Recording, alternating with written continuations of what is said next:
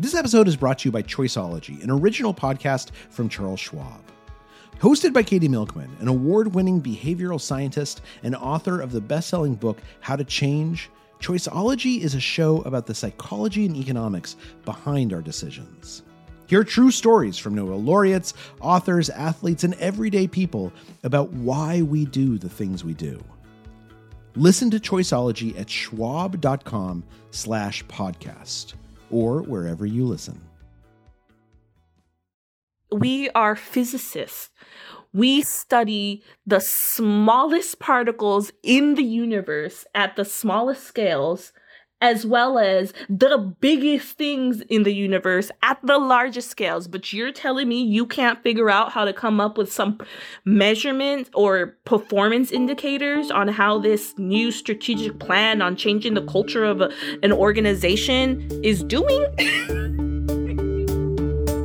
Welcome to How To. I'm Amanda Ripley. Imposter syndrome is a term that's thrown around a lot these days, but it actually dates way back to the late 70s when two psychologists noticed that high-achieving women were not internalizing their accomplishments, even when they had done a lot of amazing things. They seemed to be plagued by this persistent self-doubt and fear of being exposed as a fraud. And since then, researchers have found imposter syndrome to be all over the place. Up to 80% of people experience it, depending on how you define it. So we all feel like a fraud at some point or another. But that feeling of not belonging is much harder to shake when you're surrounded by cues that suggest you don't belong. My name is Leslie. I recently just graduated from Iowa State. I studied biological systems engineering with an emphasis in food processing. I am an associate engineer under the research and development team for a major food corporation. So that is my work. And as far as what I like to do for fun, I think I'm just so intertwined with being so professional at work. And I'm very serious. It's like a completely different personality.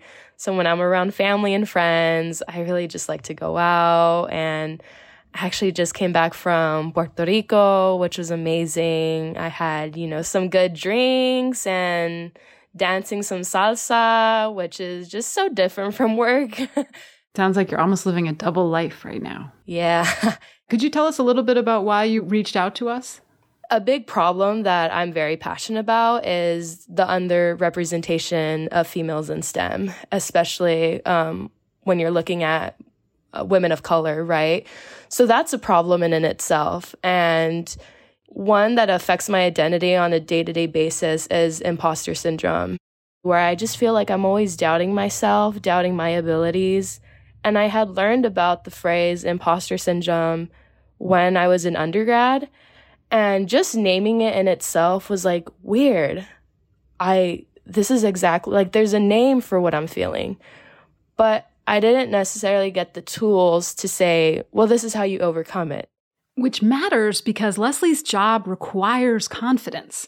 She's essentially the liaison between the established engineering team, which is all white men, and the research and development team, which includes more women. Leslie's the only person of color, and also the only one in this role, acting as a bridge between the engineers and the food scientists. It was a newly created position throughout the entire company. We're a pretty big player in food manufacturing.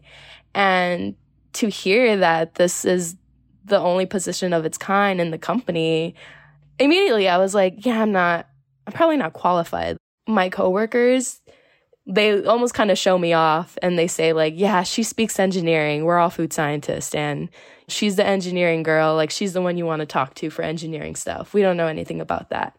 And there was not somebody in that job before, and you're the only one. So you're kind of building the plane as you fly? Yes. Something like that. So on the one hand, it sounds like it's a big opportunity because you're kind of shaping the role as you go. On the other hand, it sounds pretty scary and sometimes isolating. Yes. Everyone around me is a senior position, basically. So they're very much well-established. I'm surrounded by people that are much older and wiser than me. everyone's really welcoming and nice and willing to work with me, but it's the idea that you're the only one. And it's a constant reminder that the space wasn't made for you. So on today's show, we're bringing in Dr. Jessica Esquivel. Jessica is a Black Mexican queer physicist who has fought to make those same spaces more welcoming for so many. You know, on top of her day job. I am a particle physicist. I work at a Department of Energy National Lab called Fermilab on an experiment called the muon G-2 experiment. So I study a particle called a muon, and I like to think of that as the plus-size version of the electron. And we use the muon to essentially probe the quantum realm to look for new physics or particles that we haven't ever seen before. So it's a real fun job. My mind is blown right now, like already. I feel like we've entered the Marvel universe. Yeah, pretty much. This is awesome. Yeah, it's a really fun job.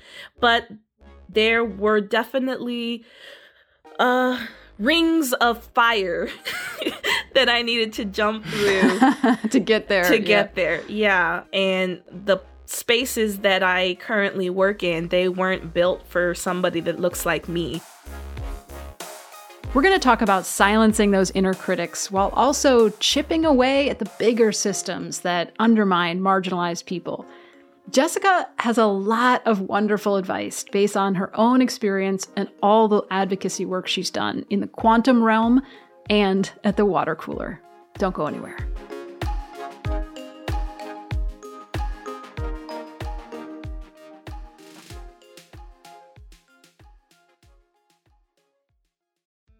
This episode is brought to you by Choiceology, an original podcast from Charles Schwab. Choiceology is a show all about the psychology and economics behind our decisions. Each episode shares the latest research in behavioral science and dives into themes like, can we learn to make smarter decisions, and the power of do-overs. The show is hosted by Katie Milkman. She's an award-winning behavioral scientist, professor at the Wharton School, and author of the best-selling book, How to Change. In each episode, Katie talks to authors, historians, athletes, Nobel laureates, and everyday people about why we make irrational choices and how we can make better ones to avoid costly mistakes. Listen and subscribe at schwab.com/podcast or find it wherever you listen. This episode is brought to you by Defender. For those who embrace the impossible, the Defender 110 is up for the adventure. This iconic vehicle has been redefined with thoroughly modern design. The exterior is reimagined with compelling proportions and precise detailing, and the interior is built with robust materials and integrity. The Defender capability is legendary, whether you're facing off-road challenges or harsh weather conditions. Built for the modern explorer, the Defender 110 lets you go further and do more. And cargo capacity means more room for your gear. To drive the Defender is to explore with greater confidence. Powerful innovations like the intuitive driver display and award-winning infotainment system keep you connected. Innovative camera technologies deliver unobstructed views and effortless maneuvering. Ready for a wide range of adventures, the Defender family features the two-door Defender 90, the Defender 110, and the Defender 130, which seats up to 8. A vehicle made to go further, the Defender 110. Learn more at landroverusa.com/Defender. Before Dr. Jessica Esquivel began using some of the biggest detectors in the country to look at some of the smallest particles in the universe, she was battling her way through her doctorate. Grad school is a traumatic experience that I wouldn't wish on my worst enemies. It was hard. I fell into a massive depression. I was questioning my self-worth in more ways than one. Everybody questions their worth, or if they are good enough, or compare themselves to their coworkers. But the difference that marginalized populations have, like Black women, like Latina women, they not only have that negative talk that's going on in their head, we also have external factors. What imposter syndrome focuses on is how to combat your negative talk, right? But it doesn't focus on How do we change the systemic issues that are pushing out amazing Black and brown talent from these fields? And it took me a long time to get there, right? But now I realize that there's a flip side. Like, we need to stop worrying about what was going on in my head, right? Like, I'm not the problem. The system is the problem. The organizations are the problem. And that gives you a sense of freedom. That's interesting. So we're going to talk more about this, but I love what you're pointing at here. And this is a tension we deal with on the show all the time, which is we don't want to put everything on the individual when it's actually a much bigger problem. And it shouldn't be on the individual to be having this like unbelievably complex dialogue in their head to talking them out of all the cues they're getting. What's interesting to me is that sometimes I feel like when we realize, oh, this problem is bigger than me. This is not my problem. This is our society's problem. Sometimes that can be kind of paralyzing because it's like, well, then shit, what am I supposed to do? You know what I mean? Like, I can't fix all those things. But what I heard you say, Jessica, is it was actually freeing. Yeah. Before I knew that language, it was grad school. It was 3 a.m. I called my mom and I was crying because I couldn't get this homework set. And I was telling her that I'm failing. I'm failing the queer community. I'm failing the Black community. I'm failing the Hispanic community. And my mom turned around and said, who the hell made you queen of all these communities? And it was like, that is the type of burden that we as marginalized people carry. But learning that it was not my problem, that it was bigger than me, it allowed me to fail, right? Which meant that I was becoming a better scientist, because then I gave myself permission to ask the questions and to be quote unquote dumb and naive and learn, rather than being so scared to look dumb in front of my peers that I just don't grow. Yes. Oh, this is huge. Okay, before we go any farther, Leslie, what are you thinking hearing what Jessica said so far? 100%. I see what she's talking about.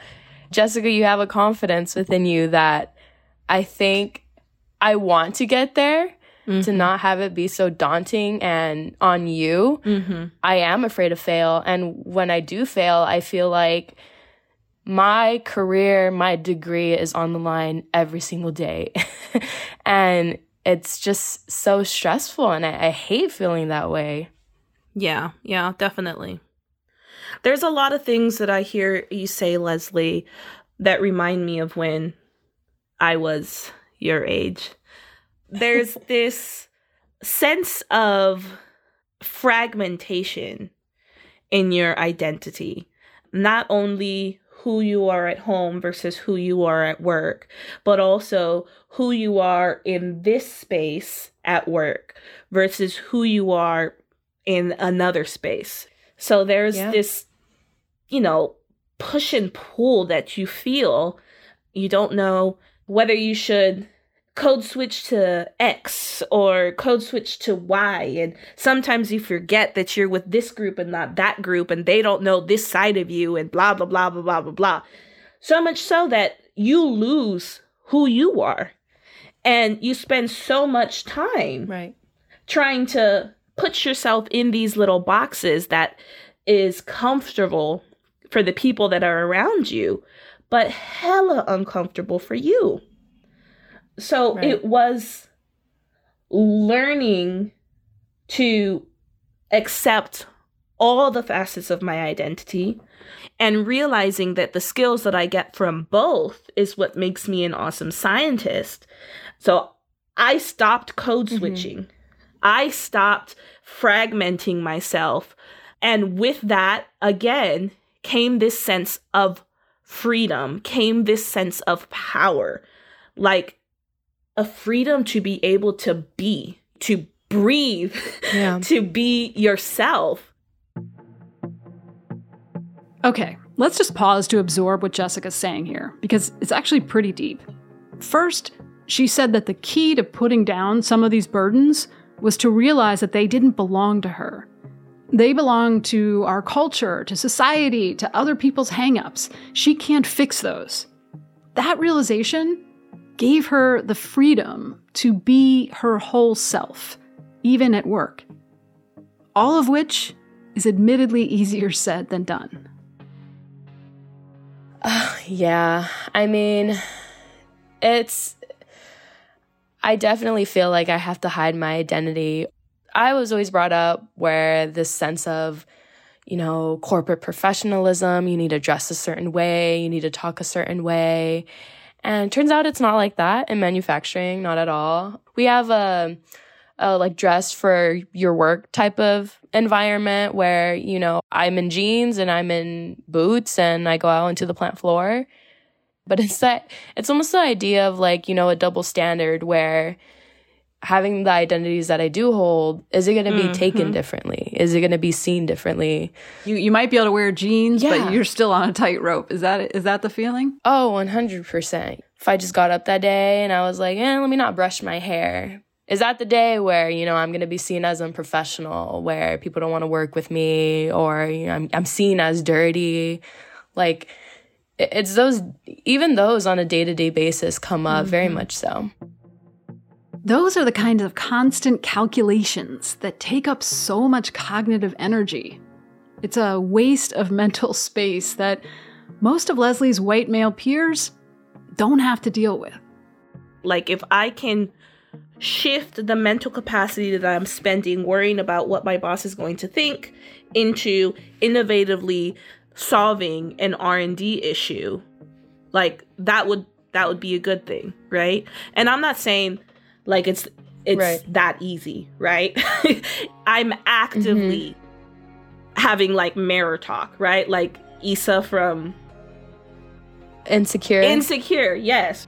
Hey, mirror, you looking real clean. You looking real bad. You looking like a queen. It's been a long time. I shouldn't have left you, but I got a new spot. It's brand new. Hey, it's locked. Here I come. Don't you go nowhere, mirror. I'm doing that all the time. Hyping myself up, telling myself you need to walk in there with the confidence of a mediocre white man. It is an intentional thought process.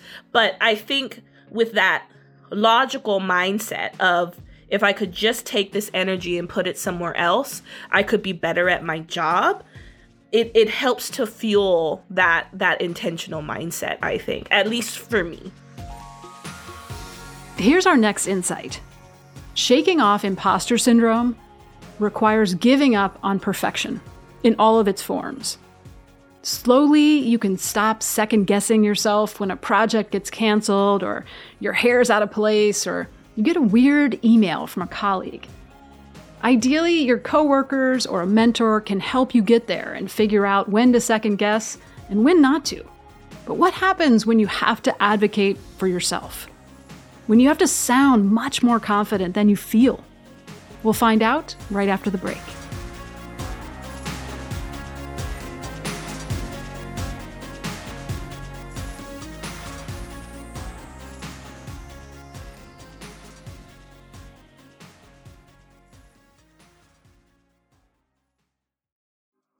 Apple Card is the perfect cashback rewards credit card. You earn up to 3% daily cash on every purchase every day. That's 3% on your favorite products at Apple, 2% on all other Apple Card with Apple Pay purchases, and 1% on anything you buy with your titanium Apple Card or virtual card number. Visit apple.co/card calculator to see how much you can earn.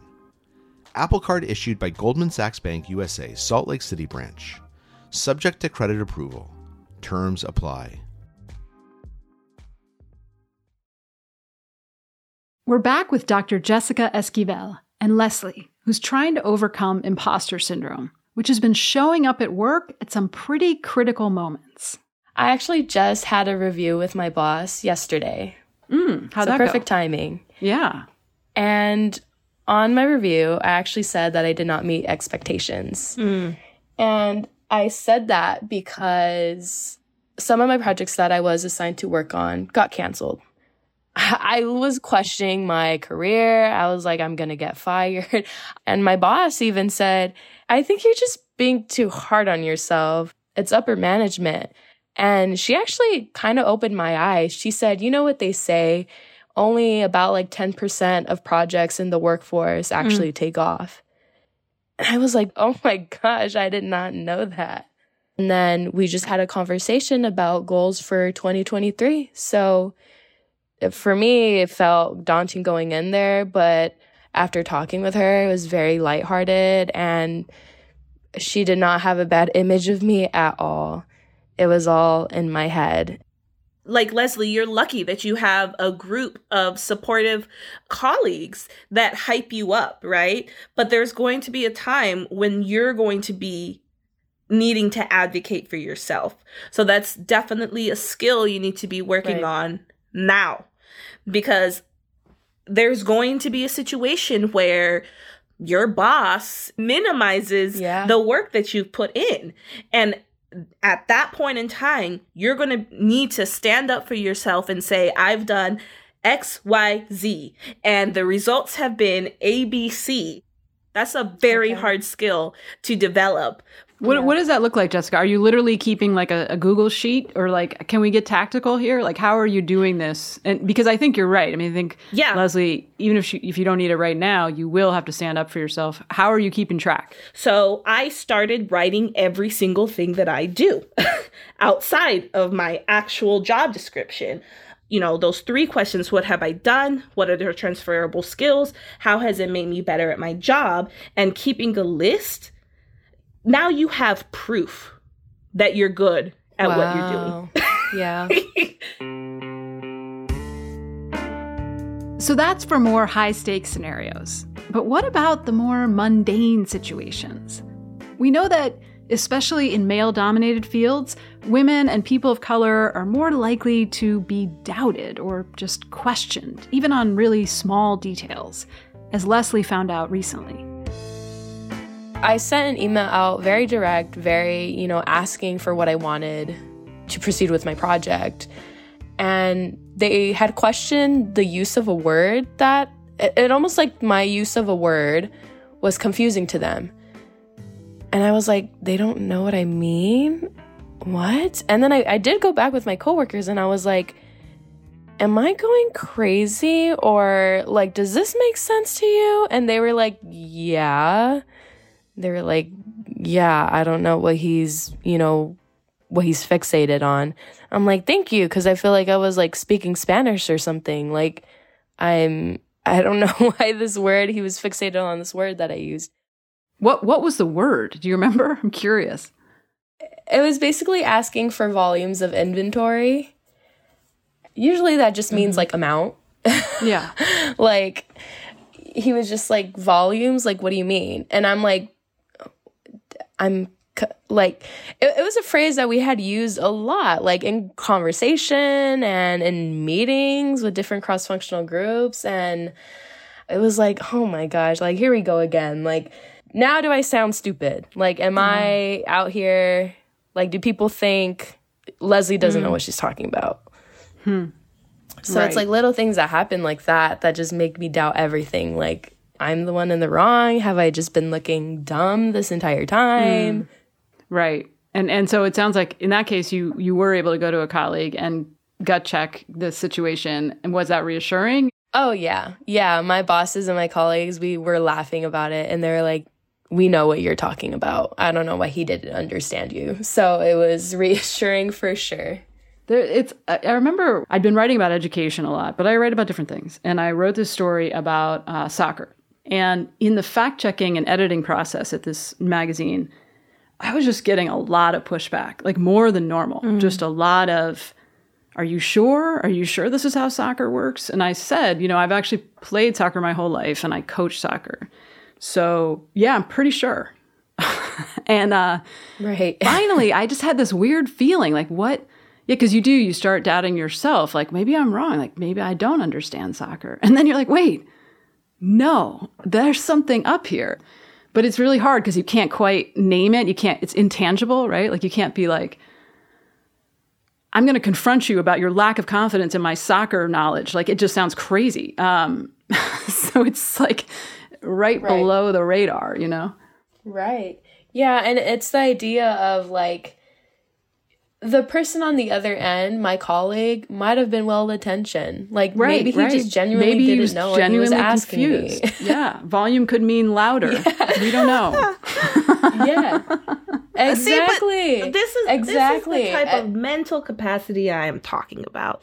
After being on this earth for 30-some odd years, I am done questioning whether or not this happened because I'm Black, because I'm a woman, or am I just crazy and being sensitive? Uh-huh. No. I go into a space now, and essentially, you prove me wrong. That you are not, questioning my ability in XYZ. So you're transferring that mental load to the other person. Exactly. It's not my problem, right? It's your problem. Yeah.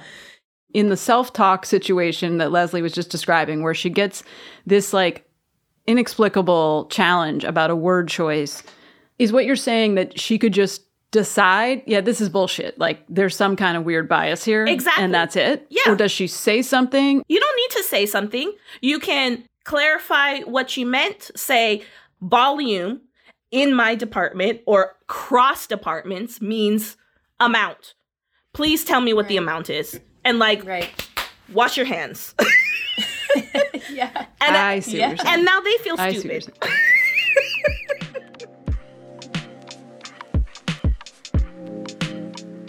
Here's the thing, and maybe this is obvious, but there are bad faith actors, people who are, in fact, racist, sexist, homophobic. Sometimes serious action is necessary in response. But other times, most of the time, it's more subtle. Usually, it's not an HR matter. So then the trick is to minimize the amount of time and energy being stolen from you, while also quickly cutting off this cycle of misplaced doubt that's so quick to start. And imagine how much time you're going to recoup. Oh my gosh. Well, my colleagues are dead asleep at 10 p.m. probably. I'm questioning my worth at 3 a.m. So rewriting that email. Get those hours back. I'm curious if you feel this way, Jessica, but I do feel like the older I get, the more I see behind the curtain, and I realize that nobody knows what they're doing. Exactly. If they're not struggling now, they will. Mm-hmm. One way or another. Yeah, and like you said, I think it comes with, age. I also don't want to be that arrogant person, and I am newly graduated. I'm not going to go into industry telling people that have been working there 20 years, true. I'm fresh out of college. But I think that there's a different way to approach that. You don't have to say, I know more than you, but you can be confident in the fact that you're going to have a completely different perspective than the people that have been working together for 30, 40, 50 years. You and I know that it takes a diversity of thought and different perspectives to solve these really complex problems. Homogeneity is not the friend of innovation. Yes. Yep. No, I 100% agree. Right. And sometimes I feel like, there are some people who I wish had more imposter syndrome. You know what I mean? Maybe there's this new study by an MIT researcher that found that people who scored high on imposter syndrome assessments are also more likely to listen, to show empathy, to make eye contact, and to connect with others. Among physicians in training, they're better liked by their patients. So I wonder, do we think there might be an upside to some of these doubts? I think I can attest to that because I think my biggest skill is adaptability and asking questions. I know that I'm not the smartest person in the room. So I go into a room and I start asking questions. I say, you've been here for 20 years. What do you know about this? Some people, they go in with a confidence and they might think, well, my answer is the right answer. And they might not bring that diverse perspective that is needed for new innovation. So I have a perfect example about how imposter syndrome is actually a superpower. There's this physicist, Jocelyn Bell Burnell. She was the first person to discover radio pulsars. The first calculation she did, she found this discrepancy, right, in what she expected the data to look like. And she was like, no, this can't be right. So she redid the analysis and redid the analysis and redid the analysis. And by the time she was bringing this information to her advisor, she was 100% certain that this is something that we haven't seen before. And she credited her imposter syndrome to that work ethic, to that attention to detail. Unfortunately, she didn't win the Nobel Prize. Her advisor did, but that's another story for a different day.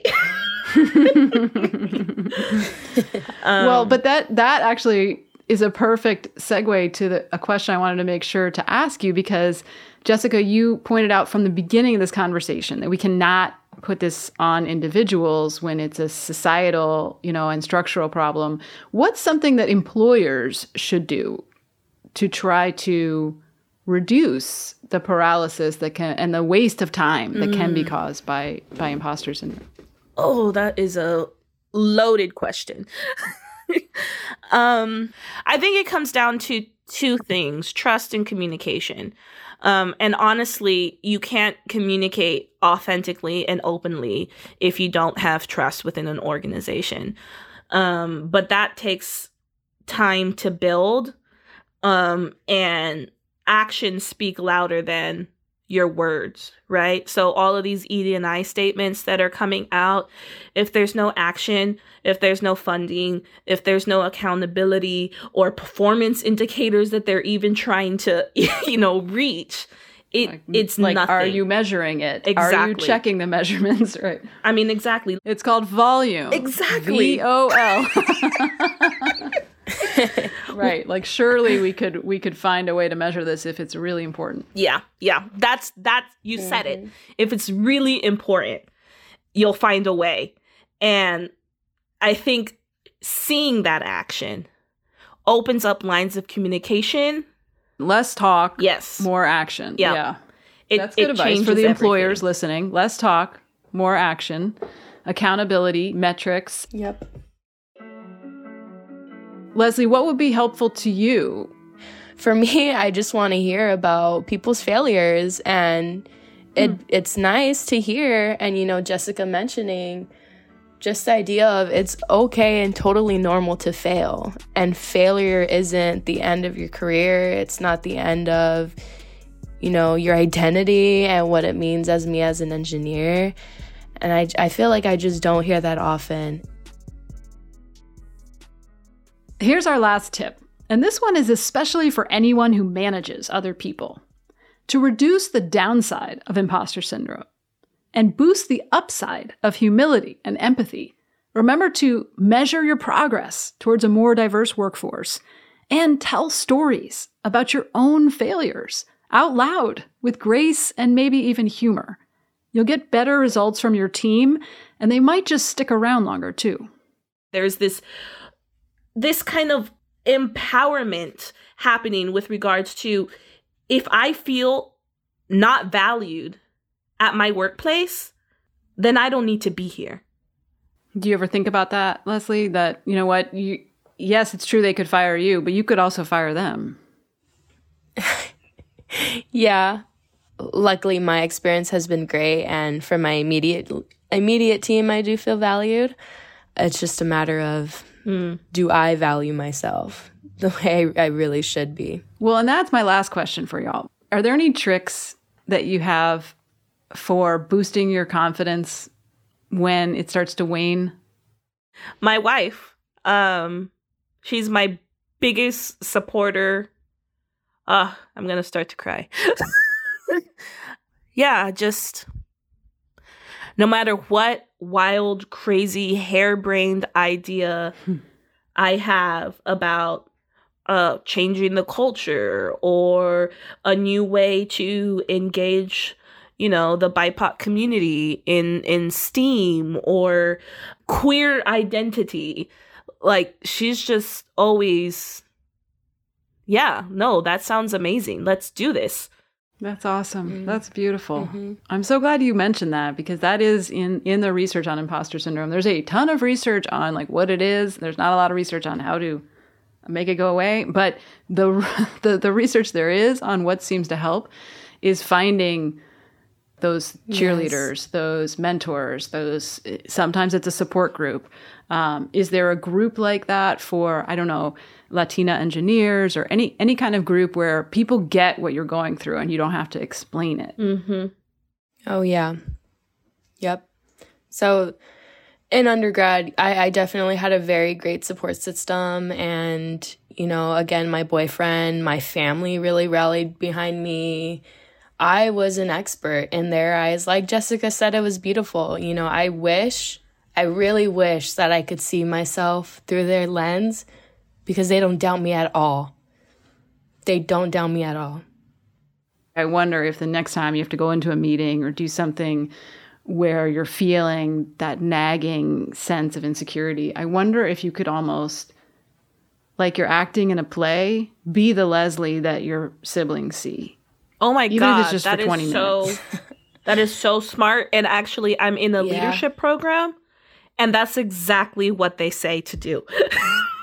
Oh, really? Yeah, Wow. yeah. Okay, because as I was saying it, I was like having imposter character syndrome. play. I'm like, maybe this is crazy. That's awesome. Yeah, this is starting to get a little emotional. Oh, I already cried. Leslie, do you have any last questions to ask Jessica? So Jessica, in the place that you are now, do you feel like you've completely squashed imposter syndrome? No. I think every new career advancement is going to bring back that monkey on your back. Yeah. And I think it requires intentional and active positive reinforcement to counteract that negative voice in your head. But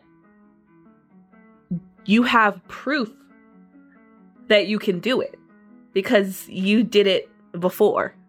We've seen that ring of fire before, and we've jumped through it. Maybe a couple of burns here and there, but we survived, and now we're moving towards another junction. And this time we're going to be stronger so that we can thrive in our field. You just got to continue to hype yourself up and surround yourself with people that hype you up.